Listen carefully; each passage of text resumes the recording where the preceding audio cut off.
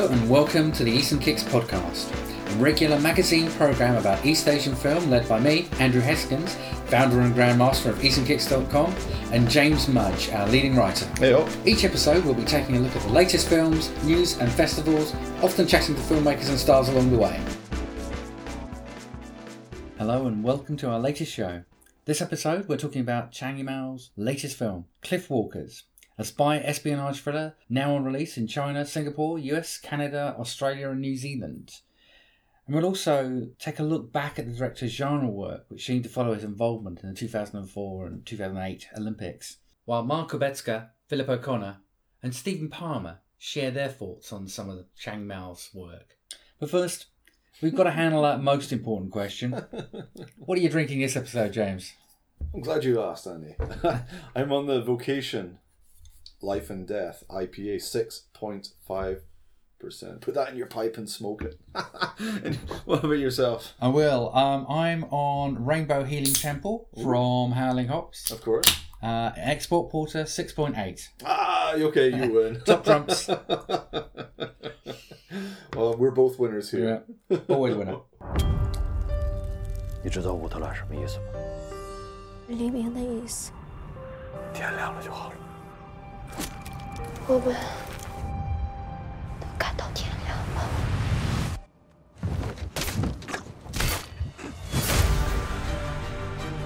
共产党特工，那儿应该什么？18号有个秘密行动，叫乌特兰。 So let's get straight into Cliffwalkers. Tell me about the film, James. I'll tell you, it's not called Shadow Walkers, which I keep trying to call it. And it's not called Impasse anymore. It's not called Impasse anymore. That's a good point. Although, at the time of recording, on IMDb, both Impasse and Cliffwalkers are on their database. I'm not sure which is... I mean, Cliffwalker doesn't mean much to me as a name, but it sounds more evocative than Impasse. Yeah. Especially... It's interesting, actually. It's and I'm not going to try and pronounce it. I think that'd be a bad idea.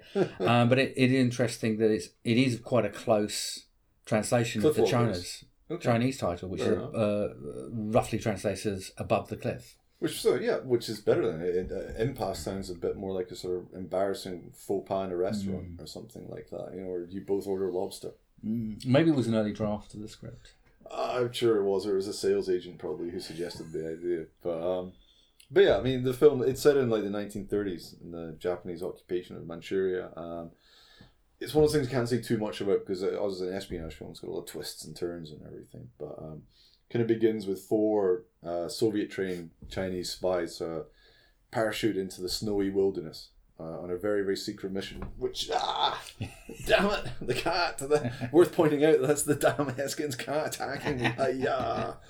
Anyway, there's 4 of them. It's a very mysterious secret mission, which doesn't become massively clear until later. And you have the older guy and his wife, a younger guy and his girlfriend, but they're split off into kind of mismatched couples. Yeah. So they're not with their other halves and everything.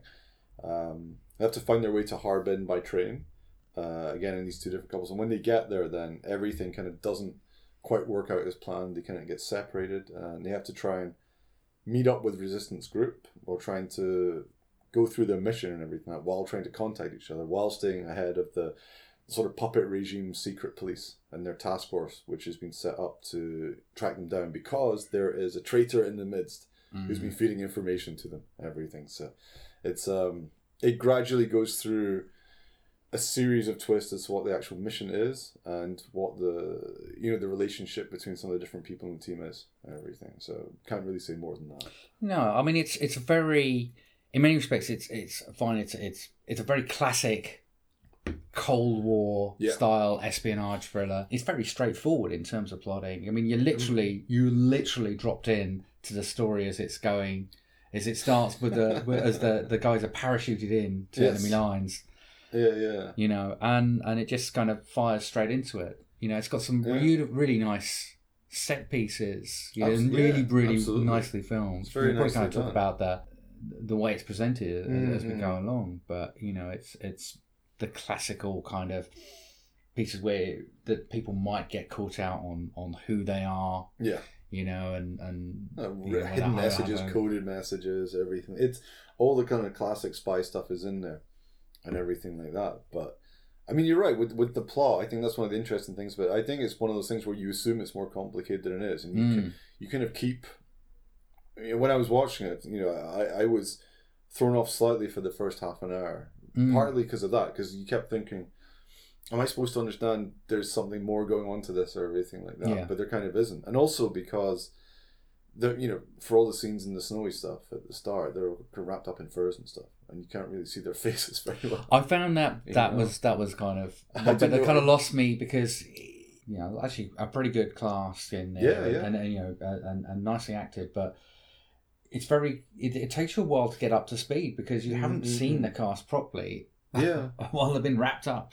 I did wonder. I mean, that's an interesting question, I guess, is how much on purpose that is or anything. I don't know, because maybe for Chinese viewers they would know the cast, so they maybe recognize them, the voice more easily. But for us, like kind of watching it, all the scenes in the forest and everything like that in the first 20 minutes, and there are even in the first 20 minutes, there's a few character reversals or plot twists and stuff which are quite effectively handled at the start. There's a couple of quite nice turnarounds and sequences there, but they're a bit more. I found them a little bit confusing because at that stage I still wasn't entirely sure who was who. At that stage, not in kind of a motivational way, just genuinely wasn't sure what was going on and everything. Yeah, but it's not really. It probably didn't help that actually we're kind of limited in terms of seeing this as a screener. Well, that's true. It's small. And screen. Also, if one thing is gonna is gonna affect the quality, it's a snowy scene with lots of True. It was a medium res kind of copy of it, True. trying to handle all those snowflakes, which are real snowflakes, and I think we'll come on to that in a second as well. It does give you low resolution, quite a lot to handle, and like, what's happening? Well, I did read that in a few other reviews. After I checked through a few other things, so I wanted to. A little bit to make sure I wasn't being stupid, but I saw that in a few other English language reviews of the film as well. So, just interesting as to whether or not that is on purpose, just taking its time, setting you off balance. I don't think it is, to be honest. But as you say, like the plot itself, there's kind of a surprising lack of plot to it when you really get down to it. Most of it is just moving the characters around, like. I'm going to sound like an old man though. I do feel like that's very true of modern films in general. That there really isn't much to them, and you think, hang on. I think in this case though, especially like to be honest with it, being a Chinese film about the Japanese occupation period with the puppet state and stuff like that. I mean, it's not either as sort of massively nationalistic and jingoistic as something like the 800. And that's what I wanted to bring up as well, was because it does feel like, in comparison with some of these other films, you're right, it's not very heavy-handed. That whole kind of politics of it is actually left to almost literally kind of rubber stamping it with title cards at the beginning and the end of the film. Yeah, for sure. Whereas a lot of other directors, a lot of films we've seen recently have really played up to that. Absolutely. This is all about the espionage and really having fun, really, even though it's quite a grim scenario, really having fun with the way that this is filmed, and totally the situations. And actually, despite that kind of confusion, those scenes are really, really well filmed. I think, I like the way that, there's a bit of a high-speed car chase, but it's done at realistic sort of 1930s car chase speed scenes. You're thinking, they're not really going that fast, and they are driving on snow as well.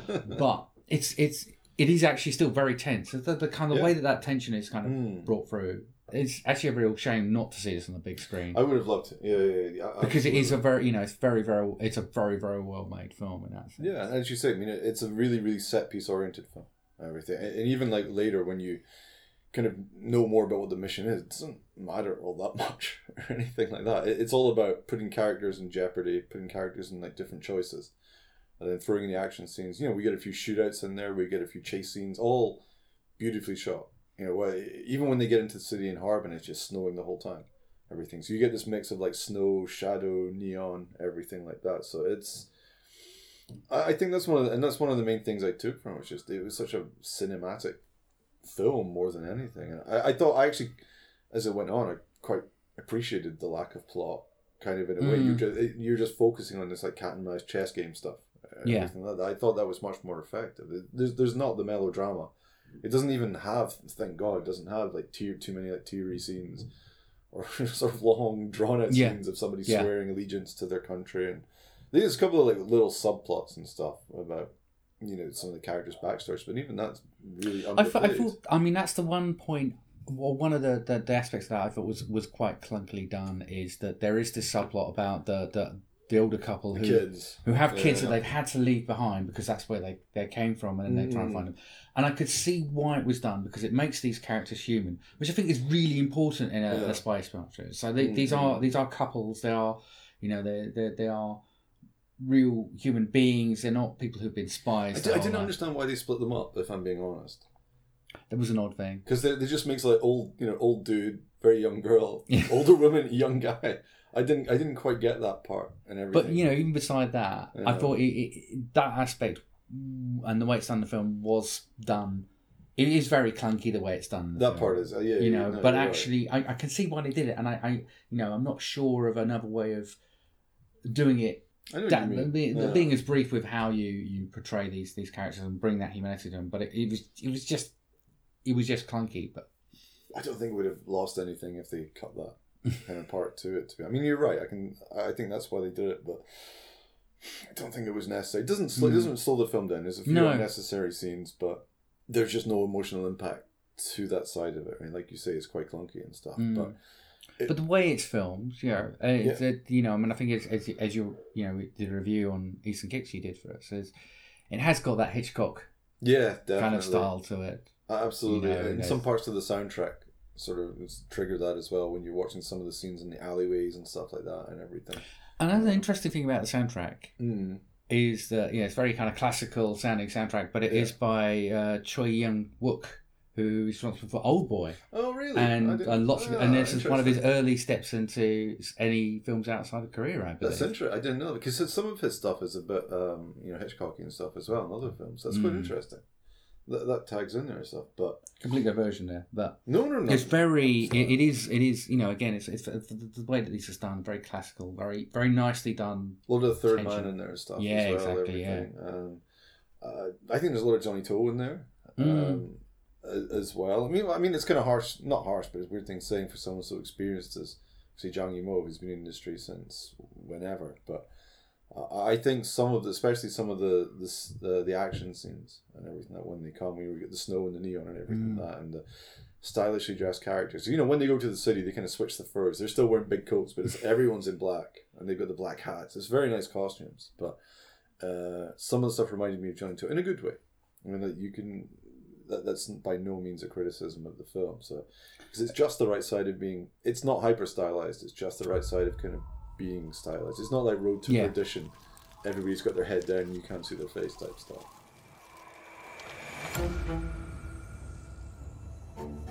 共产党的特工来了几个人？4个。出来！从哪儿来？苏联。来哈尔滨干什么？18号有个秘密行动。啥秘密行动？叫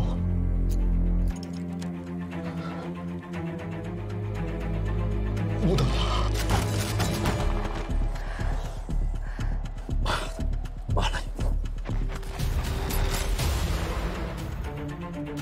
为了这次行动，我们整整训练了7个月。都训练什么呀？跳伞、射击、格斗，还有俄语。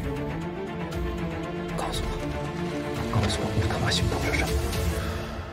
We'll come on to this, I think, when we talk about his other stuff as well. It is quite interesting to see how he grabs these quite extreme style aspects, and coming out of his increasingly Barockian kind of of costume design. Where the saturation on the colours was ramped up with each film. So you've got the Curse of the Golden Flower and even up into things like the Great Wall, like the colours. There's so many colours. And it's almost like in the last few years, he's actually just brought that, literally with Shadow, which was entirely black and white virtually. Yeah. In terms of monochrome, but the scale of that production design is no less than in his other films. Yeah, absolutely. And for this one as well, like, reading some of the handy press notes we were given and stuff, like about all the set design, like rebuilding these sets for specifically. It was shot up in Harbin and stuff, rebuilding like the hotel, the cinema, and everything. Really? Wow. And I like the cinema aspect of it. I think that's one of the parts which is slightly underplayed, not on purpose, but there's a nice undercurrent of cinema references and stuff where it's the events taking place around the cinema. So classic for kind of a sort of cine-literate spy thriller, like we're meeting outside the cinema, like making little marks on the cinema, showing on the cinema like timetable and stuff like that. And there's a lot of, I don't like Charlie Chaplin, but there's the Chaplin references in there. People watching film. I really love that. There is definitely a joy of cinema in this. Absolutely, that's I love going that. on. It's I think that's something which has notched it up for me a bit, because it's completely not like meta, thankfully, or anything. But there's definitely sort of cinephile love in there. One reference I thought, which occurred to me, and I don't know if it was actually deliberate, but and I'll try and do this in a way that doesn't include any spoilers, but will no doubt give you a bit of a clue, but is that actually in this sort of post-title sequence, actually really reminded me of the end of The Departed, which is quite an interesting loop. And we can't really talk about it without explaining what I mean. Remember I've only seen The Departed once, and I despised it, so... Well, me too. Not as a remake, just because I don't like Scorsese. But it is interesting because it does feel something very similar happens at the end of The Departed in a very similar way. I don't know if that was deliberate, but it does feel. But that is quite a circular little motion going on there between could be Asian and Western film. Just don't remember The Departed, but that's something Zhang Yimou's always been. Sometimes praised for, sometimes criticized for in China, is the fact that his films do seem to like reference and lean upon Western influences more, and present what some people would call like a more Western idea of China than say some other directors actually do. Whether it's like Golden Flower, Curse of the Golden Flower, Hero and stuff, where it's like an exoticized Oriental idea, Orientalist idea of China, or it's actually doing a remake of a Western film, which we'll come onto. Yeah, exactly. And I think he operates in that slightly different space, and I think Cliff Walker's definitely is in that space as a film which has like Western influences, still very, very Chinese in its character. It reminded me of like old Spielberg, Bridge of Spies and stuff. Yeah, and the other obvious reference here is, of course, Kim Ji-woon's Age of Shadows. It's much better than that. If you wanted to give a really a backhanded compliment to this film, the tagline would be Age of Shadows done well. Age of Shadows is such a boring drawn out film and everything. And this does have a pace to it. It really does. And that's where I guess we're saying about the story and stuff as well, because essentially once you actually accept that there's not a massive amount to the story and you're just watching these nicely sort of tense orchestrated set pieces play out, and the character of manipulation is actually fun, compared to something like Age of Shadows, which is so convinced of its own intelligence and I don't know, and plays out some very similar scenes on trains and stuff. It does, but that is a very classic Hitchcockian kind of that's idea. The Hitchcock side. I don't think that's so much Age of Shadows, but there is the earlier Chinese film, the 2009 one, The Message, which it does have quite a lot of similarities with. Doesn't have as much torture as The Message. The Message, I remember, surprising me. It had a lot of Cliff Walker's has quite a lot of torture in it, but The Message has like. The torture in this reminded me of The Princess Bride, I have to say. That's what. Thank you. You're right, there's a bit of that. But the violence in Cliff Walker's is quite surprising for this kind of film. There's a lot of like proper like bloody beatings and thrashings and shootings and everything. Yeah. And not much bad CGI, which is a very big plus side for this kind of Chinese film. One bit in the car, one car scene, you can see it goes CGI, but apart from that, it's not bad. But a part of this is that it was filmed in sub-zero freezing, minus 40 degrees or something. And it is nice to see real snow in a film. Absolutely, and actually, huge difference, see right? it. You can really see it. It's proper like Spies Like Us time and everything like that.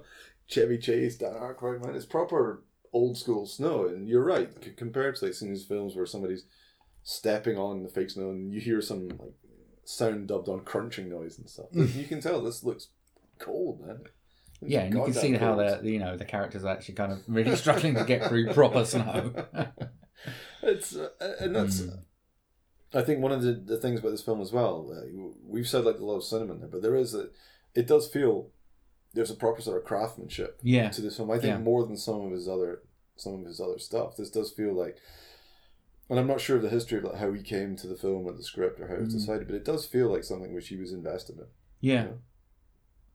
And it's also, I mean, it's interesting to see that the cinematographer on it is Zhang Xiaoding, who has worked on a lot of his previous films. Most of his films in the last couple of decades with the same cinematographer. Yeah. I mean, I'm not as familiar with his work stuff because I know his name, but yeah, he visually and. There is kind of a link between the visuals of the film and the plot of the film and everything, which is sometimes you don't see with some of these kind of. You bring like a cinematographer for a new project, which maybe the director hasn't worked with before. Whereas everything about this film does feel quite tight. Yeah. And everything, but I think that's been the case with a lot of Zhang Yimou stuff. Even some of the stuff I'm not as keen on. The only times where it's not been was House of Flying Daggers, where I felt it was needlessly opulent in places, and I didn't feel that one. I didn't like that film at all. But I think in a lot of his films, they do seem quite that this is what I mean. This kind of level of craftsmanship. It is definitely. I mean, and I think we've already kind of spoken about this, but it is everything is kind of connected. The look of the film, the look of the production, the way that it's filmed. There is definitely an idea that it's all one thing, that it's not, he's not skimping on the, I mean he's never skimping on the production, but the production is always very distinctive. The style of photographing it, which is interesting because these films, they could easily be done by different cinematographers. It's not like you look at it and you would immediately think it's the same person filming it.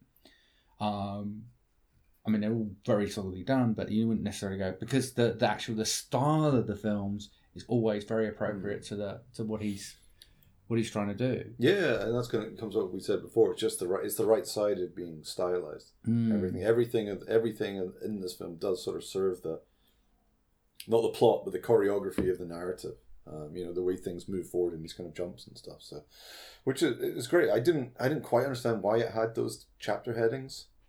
As it goes through it, but I suspect that might be a language thing. They're subtitled, but I didn't think some of those I didn't really understand some of them, to be honest with you. It's not a criticism, but it's just talking about the construction of the film. Yeah. It does go through kind of phases and stuff, which I thought were very clear anyway. I didn't think those chapter headings were necessary. Things again, that feels like a bit of a style thing. Maybe he was trying to do. Style, maybe it was trying to kind of bring a bit of almost like the serial. Bit of Tarantino-y, maybe. Maybe a bit Tarantino. Maybe the whole kind of. I mean, in terms of the serial, not necessarily the sort of serial radio plays or, the episodes of Rocket Man, that kind of thing. Or maybe it was partly that, but also, you would have the serialization of novels in... Or some old propaganda programs and things like that. I'm kind of being facetious with that. I think it's more... because of the cinema angle, I think it's more of a Tarantino type thing. Well, that's what... I don't know, from my point of view, I guess, as a Western audience, that's... With so much of the film taking place around this... Partly around the cinema, that kind of threw back a bit to me, to like Inglourious Basterds and stuff. In a nice... in a similar... Not... at all a rip-off way, but just a similar way of having a cinema kind of as a focal point for like an espionage, kind of without saying what happens kind of thing, everything. And it kind of operates in a similar space to that. So having these kind of like chapter headings popping up for no reason, because I don't understand why Tarantino uses them sometimes either, apart from just because he can. Yeah. But I think it was along the same lines as that. But you're right, it could be a throwback to the old, especially if it's a throwback to some of the old Chinese stuff and everything. That's possible. But the narrative is, it's served by the cinematography, the action. There's no action scenes which are superfluous in there. There's none of the violence is in there because in there's a lack of melodrama. So I was, I don't want to say pleasantly surprised because in general, like he's a director who's one of those ones who's always going to be interesting to watch something on. So, but I enjoyed it. And like you said, I wish I could have seen it on a big screen, you know. And I don't know, maybe we'll get a chance later in the year. Probably not, but you never know. I guess we'll see. Because I think this was the kind of film, like if I'd been able to play like at Berlin or a Cannes, I think it might have done okay. Specifically because of that sort of cinematic angle to it. Yeah. These European festivals love that kind of like cinephile referencing and stuff, and I think this would. Well, that's why Hong Sang-soo always gets applauded, etc., etc. So I think it's a shame for it because I don't. This is, you know, we were chatting before about how this is maybe not as likely to come out, you know, so well at the Chinese box office compared to other films at the moment. And we've just seen it came. It didn't top the Chinese box office over the weekend. I think if it had played some festivals and stuff like that, European festivals and stuff, it would have had a bigger chance of doing well and stuff. Because I think it leans more. It's an interesting film in that respect. So I think it does lean. It doesn't pander to the international audience at all, but I think it leans into a mixture of different tastes, kind of in that respect. It's not necessarily one for the kids, whether it's Western kids or like young Chinese audiences. In that respect, it is like a more mature audience film, both in terms of the sort of cinematic aspects, the plot, the violence in it, everything like that. So it's a bit of a different film for a sort of mainstream Chinese commercial film, which it still is. Yeah. Compared to other ones I've seen over the last good year or so, I think it's pretty different in that respect. So it would be great to see more films kind of coming like this from China, which were focused on these sort of cinematic aspects rather either than lowest common denominator stuff or mad patriotism stuff. And I would say exactly the same thing about Hollywood films. It'd be nice to see more of this kind of craftsmanship in commercial cinema from. So I'm not even going to say from British films because British films are really shit anyway. But, you know what I mean though? This actually feels like a cinema fan's film in that respect. So in that, I can't see it doing massively well in China, and I think this film really would have benefited, and not just in China, but we couldn't have released it here because of COVID and cinema closures. But if this film had like been able to go to even just say Berlin, something like Venice, maybe it'd probably been a good fit for Venice, you know, and played there. I think it would have been pretty well reviewed, as I think it has been everywhere. And then would have had a nice international rollout and stuff. So it is kind of a shame, I think. Yeah. It's a shame for us not seeing the big screen. It's a shame if it doesn't. If it becomes like a minor entry in his CV and stuff, that's a shame. 分开走，对不起，我没想到会分开。抓紧时间告别吧，活着的去找孩子。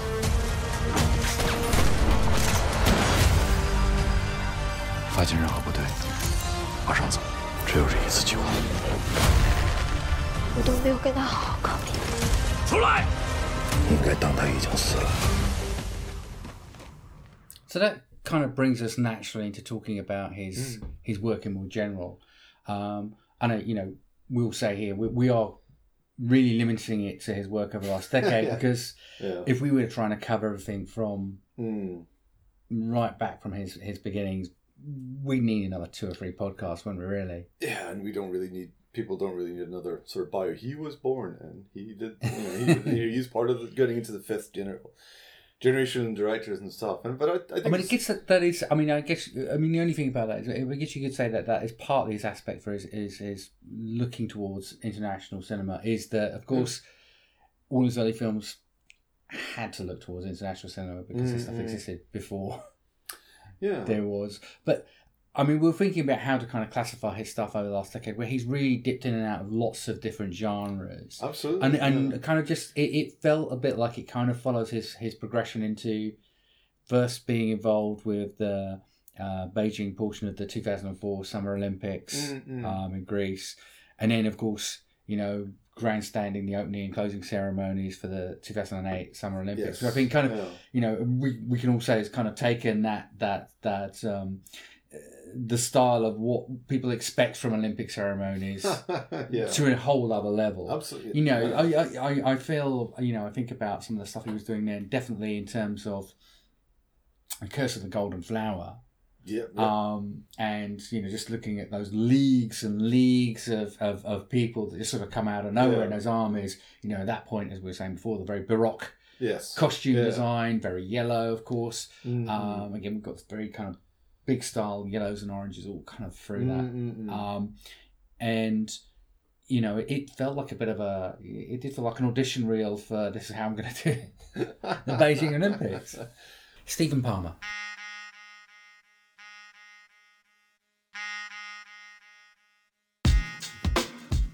I'm guessing it must have been around 2010, 2011 when I was in Portugal, hunting around for something to eat after a long day of holiday making. I remember finding a large, albeit empty Chinese restaurant somewhere in the Algarve, one of those buffet-style affairs where you know it might not be a gourmet experience, but there'll be something for your fussy young children to gorge themselves on. I have no idea or memory of what we ate that day. I'm not really sure of the date.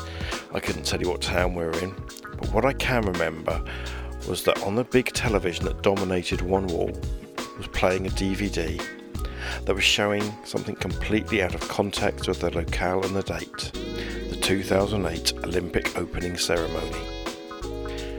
And we sat there with our plates piled high with slightly over-dried buffet food and never-ending colas. We sat there and pretty much watched it in silence. The opening ceremony of the Olympic Games is one of those unique events that people watch in their millions and is used by the host country to basically sell themselves. Yes, the sport over the following weeks is important, as is the morale boost it can give the national psyche. But that opening ceremony, it says, this is our country and you should come visit us when this is all over. And over the years they've mutated from marching bands and dancing girls into full-on shows, colourful displays of a country's identity, decoded by international commentators with a script to explain just what everything means, like a modern-day operatic libretto. And in my 50th year, I remember a few of these. I remember the Rocket Man touching down in Los Angeles. I remember the flaming arrow that lit up the torch in Barcelona. And through the magic of Ken Ichikawa's astonishing documentary Tokyo Olympiad, I saw a country reintegrate itself with the world after the horrors of the Second World War. But 2008 in China, things stepped up another level. Under the guidance of director Zhang Yimou, a cast of literal thousands put together a show that showcased China, both past and present. I won't step through it moment by moment, but a spectacular display was unveiled to the audience at 8 p.m. local time on the 8th day of the 8th month in the 8th year of the second millennium. With 8 being such an auspicious number in Chinese culture, you can be guaranteed this was all part of the plan. Hosted in one of the most spectacular and unique stadiums in the world, the events in the Bird's Nest captivated the world for 4 hours, with drumming, dance, music at the forefront of a colourful advertisement for what China had given to the world and maybe what it proposes to give in the future. And a little more context here.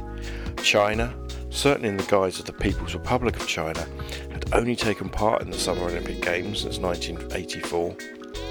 When a veteran of that first Games for modern China, gymnast Li Ning, was raised up to the very rim of the Bird's Nest and appeared to run around the stadium hundreds of metres high, ending up lighting the Olympic torch, we all gasped. We all remember. Sure, there were controversies. There was the little girl who it turned out was miming to another, less photogenic girl's voice. The fact most volunteers were members of the conscripted army. The use of CGI for international broadcasters to ensure that fireworks were displayed suitably. And of course the tragedy of performer Liu Yan, who tragically was paralysed from the waist down after a fall during practice a couple of weeks earlier. We also have to remember that Zhang is also a director who has been accused of being a little too close to the Chinese authorities in recent times, and maybe the ceremony gave him some political cachet. And maybe we demand a little more of our creatives. The event was overseen by a very specific version of Zhang Yimou. This is contemporaneous with movies like Hero, with House of the Flying Daggers, with The Curse of the Golden Flower. This is Zhang at his most visual, at the peak of his use of colour and movement. It was a perfect storm of event and opportunity.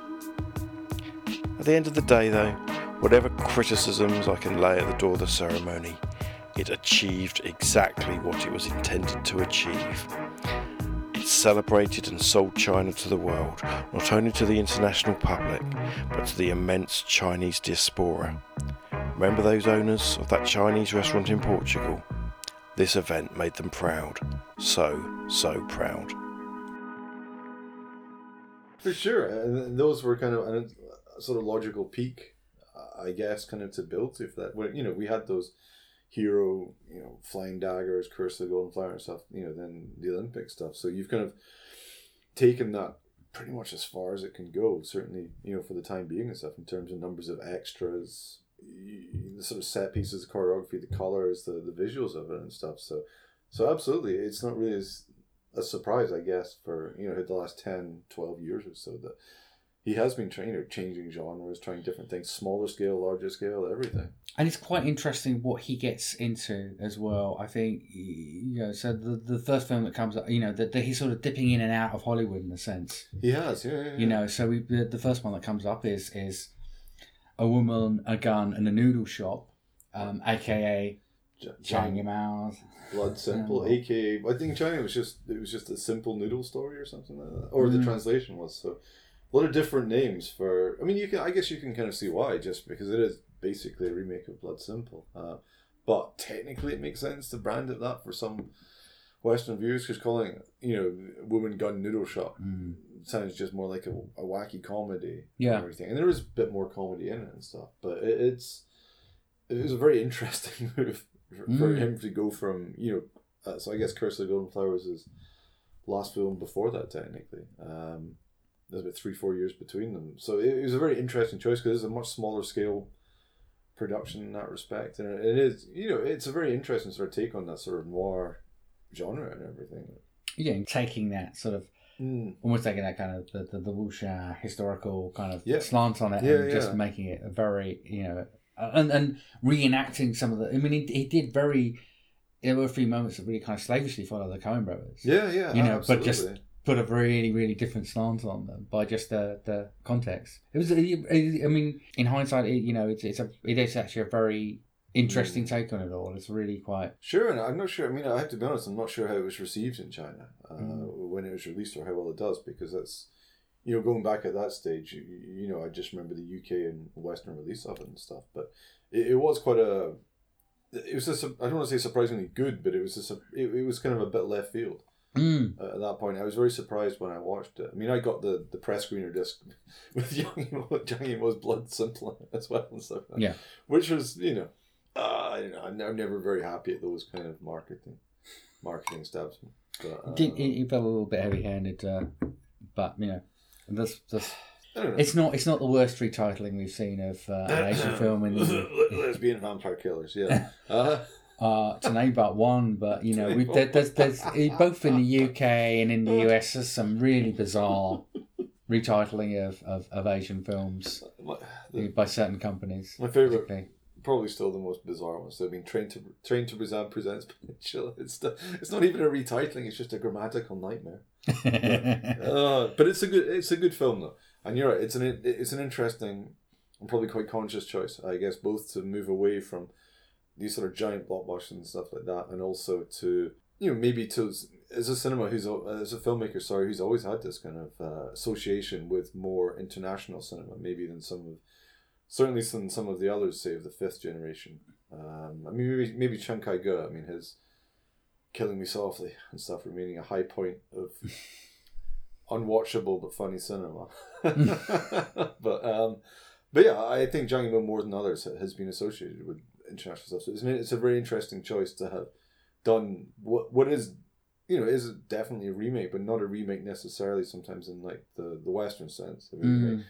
Because it was a complete update. It was taking the bones of the plot, but completely transplanting them, transplanting the characters, obviously the language, the setting, everything. So it's a film which again, like some of his films just seem to slip through the cracks of it in terms of his CV, and I think that's kind of one of them, which people don't seem to mention or talk about as much. Because it's probably because his big films are so big and they become so popular. Yeah. Some of his other smaller ones pretty much don't get what they deserve. Yeah. And it's a shame because it's definitely, compared to some of his more melodramatic ones, everything, which, it's like some of the ones which came after that, like Under the Hawthorn Tree and stuff like that, which were not at all bad films and stuff, but such a shift between this and then them and everything, which were much more, I think it's fair to say, kind of aimed still at the domestic market in that respect. And I don't know, I remember old Feng Xiaogang talking very bitterly when he was at the BFI in an interview, saying he was very annoyed with the way Chinese audiences seem to receive some of his films very well, and they'd be massive box office, and other ones would be like, and they just completely fail. And sometimes I wonder, like, whether this kind of like switching around of genres and stuff for Zhang Yimou is even partly tied into this kind of like box office success thing in China, because the box office in China is even more competitive than in the West. Everything like that. So some of these films like flopping, perceived as flopping, put it that way. So whether or not you see like something like Zhang Yimou's Blood Simple, then going to something much safer, like a much more low budget, like Under the Hawthorn Tree, then he was off to Hollywood with, well, not off to Hollywood, but the Hollywood style and Flowers of War. There's such an up and down of his choices and budgets and everything like that. It's a really, really interesting pattern. I'm Maya Kurbecka, and I will be talking about The Road Home, 1999 Zhang Yimou film. Zhang is one of the filmmakers who definitely had his ups and downs, and his career is one of the best examples of constant navigation between the party line, the expectations of domestic audience and international audience, and film festivals on the other hand.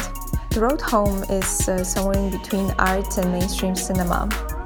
It is definitely different from his late 80s and early 90s ethnographic films as described by Zhang in Yimou. Away from the sexualized, woman-centered stories that also worked as national metaphors, The Road Home is closer to his blockbuster films that came with hero and many historical epics afterwards. And The Road Home is one of the early films that set aside both domestic and international markets. The reviews were really good, and it was awarded the jury prize at Berlinale in 2000, as well as 3 Golden Rooster Awards. So it is Chinese national awards for filmmaking that it's granted more from the side of industry and professionals rather than the public. The Road Home is based on a novel written by Bao Shi, who adapted the screenplay from his book Remembrance. And it's again one of the examples how Chinese cinema cannot really break free from literature, or at least it couldn't in the films of the 5th generation. The Road Home is a very classic melodrama. It pictures a very, very nostalgic view of Chinese countryside. And I don't have anything against melodramas because it can be one of the most progressive, one of the most revolutionary genre in a way, or a film mode. But in this case, it is definitely very, very conservative and just very much concerned with family issues and with the way the family structure changed during the 90s. The whole story is told in retrospect by the son of a couple who lived in the countryside for their whole lives. So the story follows a young man who is sent to a small village to teach at the elementary school. And in there he meets a young girl and they fall in love. And throughout the film there are many objects or many motives that are signs of their affection, and it is never really direct. So the girl, for example, is waiting by the road that leads to the village, and she constantly awaits the return of the young teacher who had to go to the city temporarily to take care of some issues before the marriage. And the young teacher, during his time in the village, is fed by the local families. So there is obviously a lot of scenes of eating, and food is being treated as expression of affection. And there is again the red color of the girl's coat. And I've seen this film around 1 year ago, and I suppose it just dawned on me that it can be compared very, very well with Yellow Earth, actually, because a lot of scenes, a lot of motifs, both of these films have in common. But actually, The Road Home looks like a rectified version of the story presented in Chiang Kai-shek's film. So the young teacher outsider actually comes back to the village on time, and they live happily ever after.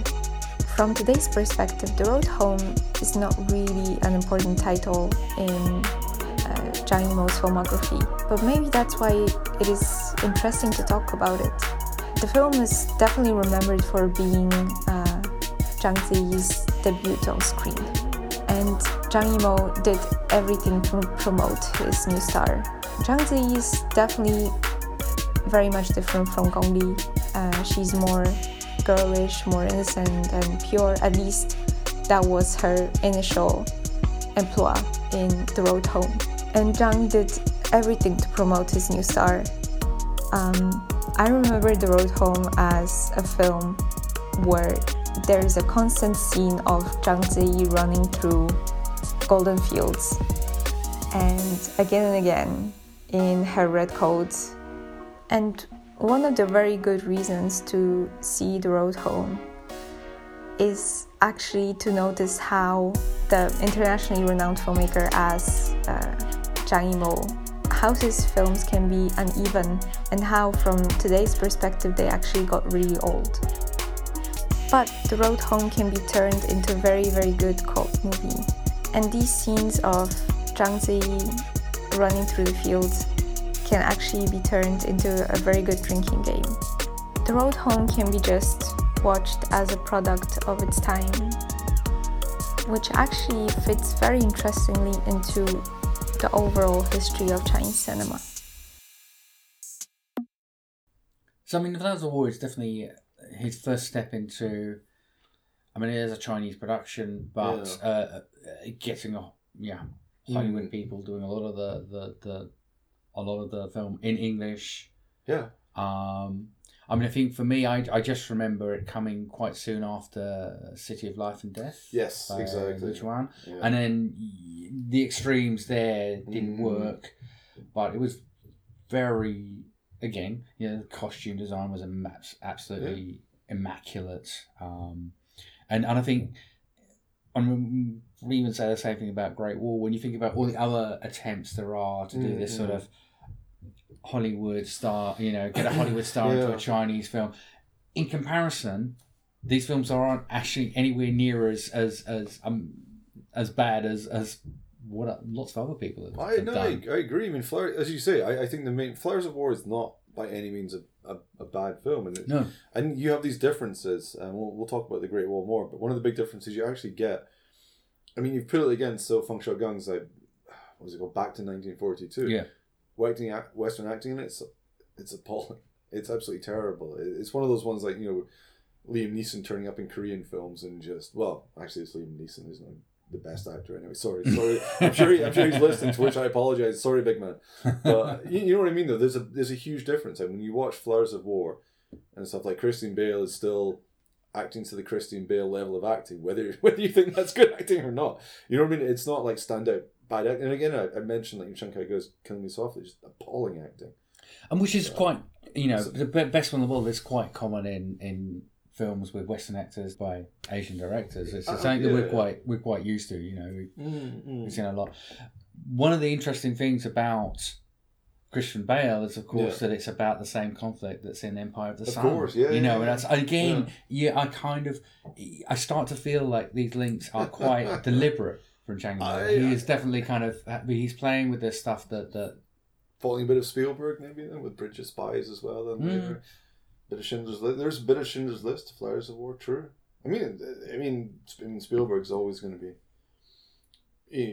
held up as one of the masters and stuff. I mean, as modelled as after Hitchcock as so much of his stuff is, but it's absolutely. I think you're right in that respect. But I think what you were saying before is 100% true. Like these do feel like co-production ones. They don't feel that transplanted in that respect. They do feel like a genuine effort for all their, pluses and minuses and stuff.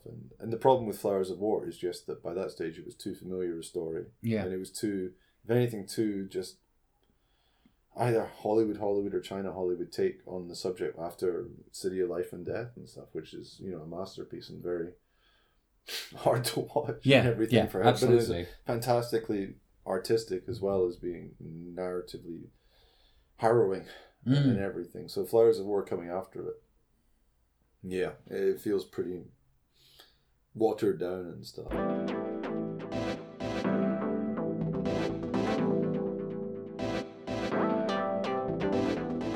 Hi everyone, it's Philip, and today my contribution is Zhang Yimou's 2016 film The Great Wall. A co-production of American and Chinese studios, the film has Matt Damon inexplicably playing an Irishman with a Dutch-American accent, Pedro Pascal before he was the Mandalorian, and Willem Dafoe as a monk who perpetually looks nervous. I think the plot about 11th century Western soldiers of fortune stumbling into a war between the Chinese imperial forces around the Great Wall and an alien army of monsters and having to help in their fight is immaterial. The reason to watch this movie is that Yimou doesn't have a plot so much as he has intricate action sequences strung together.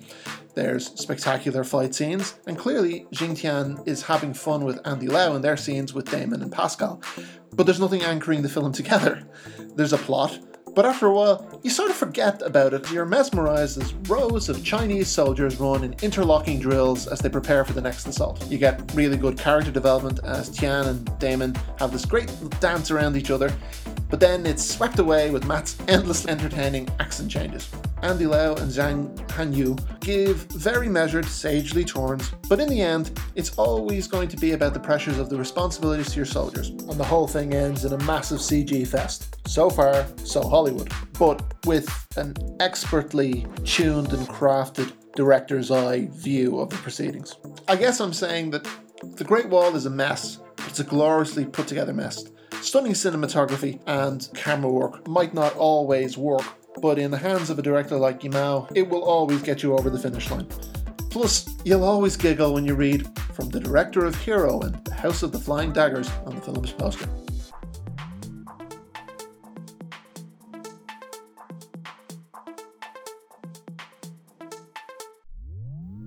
But I didn't mind The Great Wall though. I didn't think it was bad or anything like that. It's just got two massive glaring problems especially for Chinese audiences, like with the language, because you get all these scenes which are basically had to be said like 2 or 3 times because Matt Damon says it in English and it gets translated to Chinese, and the guy says something in Chinese, gets translated back into English, and the interpreter says it back to Matt Damon. So everything is getting said like 3 or 4 times. Plus, it's all subtitled.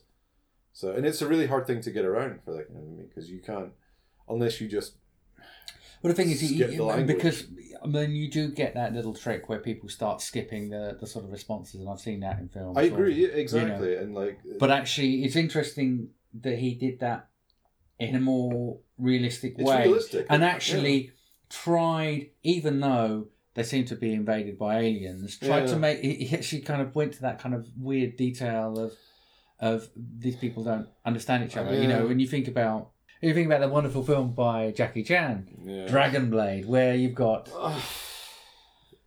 But they should have done like the 13th Warrior, Antonio Banderas, everything like that. He just 2-minute montage sequence sitting around the fight. He's like the Arabian guy, Araban, who's been like grabbed by like the Vikings and stuff to go up there to solve some mad problems. And you get 2-minute montage of him sitting in the fire with them over a few nights. Got lots of close-ups of him going, suddenly he starts shouting at them and swearing in their language, and they're like, "What? How did you learn their language?" I listened, you idiots! Everyone loves it, man. Even they're happy. They're clapping Antonio Banderas. It's a great and very moving scene. They could have just done that for this film. I mean, it's Matt Damon. Of course, he learned Chinese in a second. Matt Damon. But I'm sure he's done Mandarin in some other films, and he had his man from Game of Thrones in there and stuff like that, Pedro Pascal, and. Well, Game of Thrones and The Mandalorian now. Well, I don't like Star Wars. So I don't speak of it, but it's apart from that, and the awful generic creature design, which is just pathetic. It's just ridiculous. It's just so, like you said, aliens. It's just nonsense, But it's a pretty amiable film. There's nothing either. It's not like Matt Damon is the great white savior of China, and there's no like weird forced romance and stuff, and. You do get nice scenes of him and Pedro Pascal just cutting around China on their horses, chatting and stuff, which were quite nice. So it's not, I did manage to see it in the big screen, which, well, as big a screen as Cineworld is, but it was surprisingly not that bad, because especially I'd seen it after I'd read so much damning stuff about it for months, and it's not a great film, but it's not a bad film. I mean, it's an attempt to make something that's the equivalent of the Marvel, and all that kind of action films, Cowboys versus Aliens, and well, that was a bad film, Cowboys versus Aliens as well. But you're right, it was a genuine attempt to try and feel out how to sort of merge them, and it's no surprise, I guess, that Zhang Yimou was the director for it. In that respect. I mean, it is back to the scale of the Olympics, and. Yeah, you just substitute hundreds and thousands of drummers for like CGI nondescript aliens, but I had drummers on it as well. I'm sure it has lots of drummers on it. I remember it had some bungee jumping and stuff in there too, right? People jumping off stuff, which made zero sense. But it was so similar as well to the the Mummy one, Tomb of the Dragon Emperor. Oh yes, Jet Li and poor Brendan Fraser before he went mad off the rails and stuff. But it was the same thing of just like hordes of these CGI things rushing against walls and stuff like that. So I think that it was the familiarity with it. It was just generic. There was nothing either culturally offensive about it, and obviously probably a lot of Asian film fans in the West were up in arms against it and stuff. So it was probably doomed from the start. That's where the Meg succeeded, because it was a different, came the other way. Yeah. Took a Western thing to China and the British Bruce Willis, Jason. Great film, The Meg. I'll never say anything bad about The Meg in that respect. It's a co-production. But yeah, it's no surprise that Zhang Yimou was the man to try both The Flowers of War and this one, And then we get a kickback to the wuxia. We get something that thematically is very much on similar ground to the Curse of the Golden Flower, and that it feels there's a lot of it feels like a Shakespearean play. Yeah. Curse of the Golden Flower was based on a Hong Kong play, but it still has kind of play roots. Right, yes. And the very muted tones, stylistically, the production design of Shadow is amazing. It's all yin and yang, black and white, all the way throughout, all the black and white paintings. The amount of kind of way that they pull that through is just incredible. And it's a decent film as well. It's okay. I have to admit, I'm not crazy about Shadow. I think that's one of the films where and again, to be honest, I was away when it was on at Late London Film Festival, so I saw it I saw it when it was on Netflix, to be honest. But that did feel like a film which was made very much more for a Western audience, with this kind of everything with yin yang and everything, was the concepts in it and the visual.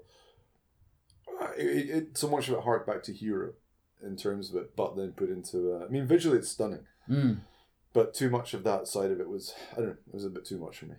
It's not a bad film, I just wasn't crazy about it. Oh god, the Yin Yang Master, the Yin Yang Master Dream of Eternity, the Yin Yang Master Dream of Resurrect. I don't know, whatever, man. Whatever. Too much. It would, if it came out. It's better than those two, though. I'll say that. Those two Yin Yang Master films are a bit pish, but yeah. I mean, I'm judging against his standards of stuff, obviously. And if I'd seen it on the big screen, I would have probably preferred it, I'm sure. But it did feel more like going back to the well. Especially after, because he got a lot of stinging criticism and the box office failure of the Great Wall, it was slagged off both in China and all around the world pretty much. Only Matt Damon and Pedro Pascal kind of emerged, and probably Willem Dafoe. Only just remembered he was in that, but he's always lurking around in films. I think he was probably more damaged by that in China, even just reputation and stuff, because it had been built up for a long time, in terms of the budget and in terms of the prestige of the picture and stuff, and to not be well received in China, to not do well at the box office in China, and then to flop in the West as well was probably a big slap in the face. So I think Shadow, it felt a bit like double dipping or going back to the well, especially in terms of Hero, and I still like Hero quite a lot. So, I wasn't crazy about Shadow. Mm-hmm. And then we move on to a film that we both unfortunately haven't saw, which was 1 Second. 1 Second. Which ran into a few problems. It ran into one or two issues, yeah. One of the many technical issues that befall films nowadays. It's such a shame. Like you really you're just about to screen at the Berlin Film Festival, then you find out your film doesn't work for technical issues, and instead of somebody having a backup DCP or a ProRes file, you just have to pull the film. I mean, I'm sure that's all it was. Like these, it's ridiculous. I don't know. I mean, it was obviously they went back and then allegedly reshot large parts of the film. Finally got released in China alongside last year. Yeah, and quite recently, with no fanfare, and it didn't read anything great about it and stuff. So it's a shame because it did. It sounded more. It did again sound like another sort of direct, like cinema reference type film. Just unfortunately was set during the Cultural Revolution and stuff. So it sounded a bit like Cinema Paradiso style and everything like that. So it genuinely, but sort of tied into like a sort of more like a farm and peasant background and stuff. So it really actually sounds like an interesting film. But I have to be honest, I wouldn't watch it in its new reshot form. It's an interesting. I mean, and I think this is one of the difficulties of being a film director now, and and it's not like Zhang hasn't run the gamut of being in and out of favour about absolutely any phrase, but tackling something of that era as well is something you surely would have to be so incredibly careful about. But that's the madness of the Chinese system, because he would have had to have got the script would have been approved. Mm-hmm. The production plan would have been approved. The production shoot start would have been approved. The production finish would have been approved. So everything would have been passed at every stage, and then whatever happened to make it, be okay. Go ahead, you can put it in Berlin, but then to be withdrawn is, that's where the problem. I mean, it's a longer subject for a podcast on a more secure channel, but that's the big problem with that system, because you can go through so many stages of getting approval. And then suddenly for investors, especially, like your project gets yanked at the last second without any reason. So it's, it's not like this film operated in a complete vacuum for however long, like a year and a half. Because that can't happen. That is absolutely it literally cannot happen. Exactly, and especially not for a director like Zhang Yimou. No, exactly. It's not like he would have been operating mad under the radar up here, shooting his scenes in the countryside on a handheld. It's just, it's a shame, because we'll never see that film in its proper state now and everything, and I'm not really interested in seeing the revisioned version. I don't know the details, how much actually they shot, exactly what they changed, but if it's enough to do reshoots rather than removing a couple of scenes, it's something very significant, and that's an ideological shift in the film. So it's, I don't know.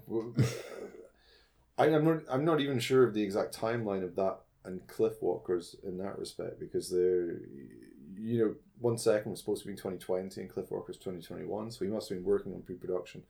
I imagine a lot of, because Cliffwalkers must have had a lot of pre-production. Yeah. For the, as you said, the sets, the costumes, everything. So it's not even like Cliffwalkers was deciding to do something safe after the problems in that second, because he must have been working on Cliffwalkers already. So and we've said he has this new one coming out, Under the Light, which is supposed to be like a noir crime thriller and everything, but it looks, from the trailer at least, it looks like another pretty cinema lover kind of type of film. So, and if 1 Second is like a cinema type thing, which has fallen foul, and what we said about Cliffwalkers, and then maybe this, and maybe we are seeing him in a way, I think Spielberg kind of has done some of his later career stuff as well. He's been focusing more on like the cinematic aspects of his films. Yeah. Both like visually and like cinema literate. I hate that. It's a horrible term to use, but you know what I mean. Though it's not. It's not meta. It's not referential. It's just somebody who's loving the cinema and is just. I think in a sense you could almost relate this back to the Olympics part of it, though. It is creating a spectacle for an audience. Yeah. You know, it's perhaps less about creating a film that is the other virtues of a film that is, you know, it's got a great story. It's about something really vital and important. This is about creating something for the audience, but in a good way. You know that and you know he is getting to that age. You know, of the Spielbergs and whoever's. You know, I've wanted to create something quite big, but just something that you can enjoy on absolutely. You know, in terms of the filmmaking, absolutely every level you can enjoy it. Sure. I think that, and you know, you can maybe set a bit with some. You know, I mean, Johnny To's slowing down a lot more. Just in terms of, I don't mean on a personal level, but just in terms of his output and stuff. And I think you see that in quite a few directors as well. And it's a nice thing to see. You know, well, I mean, they're really embracing. Massive. I mean, it's probably. I mean, it's because of the production schedules of some of this stuff outside of what he did for The Great Wall. You know, he's probably working on a lot of films at the same time, but actually at the moment, it's ended up, especially with the big delay between. But even then, it's not that big a delay between Shadow and 1 Second because of the delay. It's actually years, you know, it's a film a year is actually not is quite good of, especially for a man for his advanced training, and a man who's got 30 children, however many it is. Yeah, we didn't come on to that controversy, but that's probably for another podcast.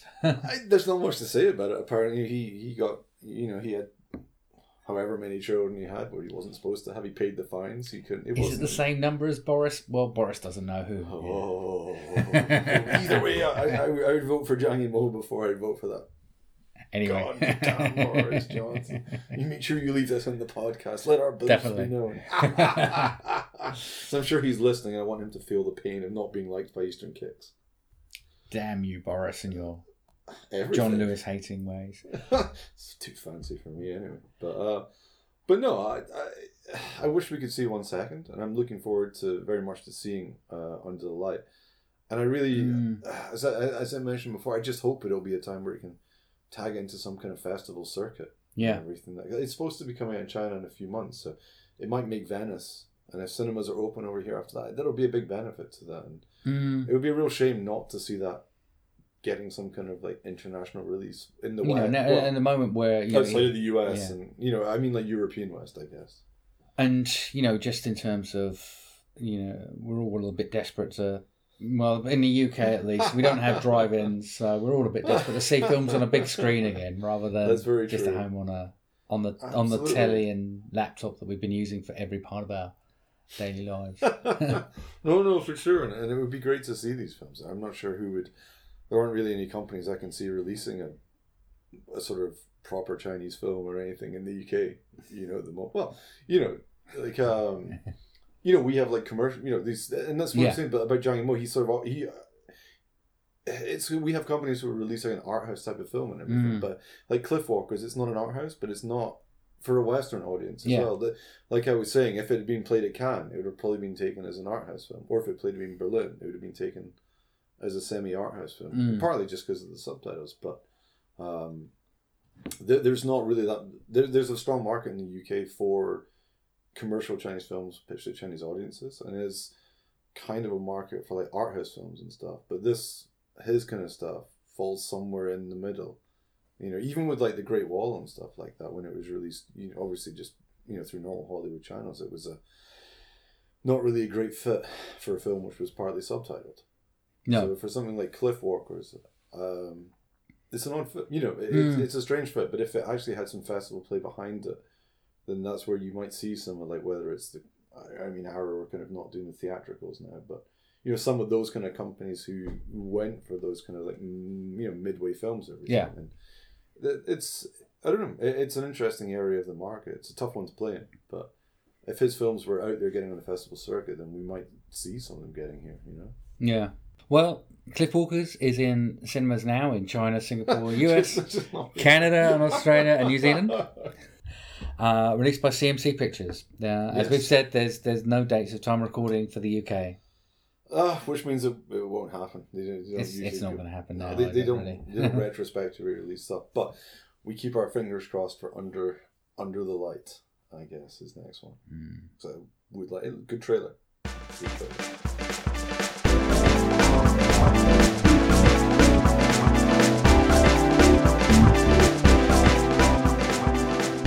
That's it for now. Don't forget you can find all of our previous episodes on Apple, Amazon Music, Spotify, Google, or wherever you get your podcasts. Subscribe and you'll never miss an episode. But for now... Cheers. Cheers. Cheers to it.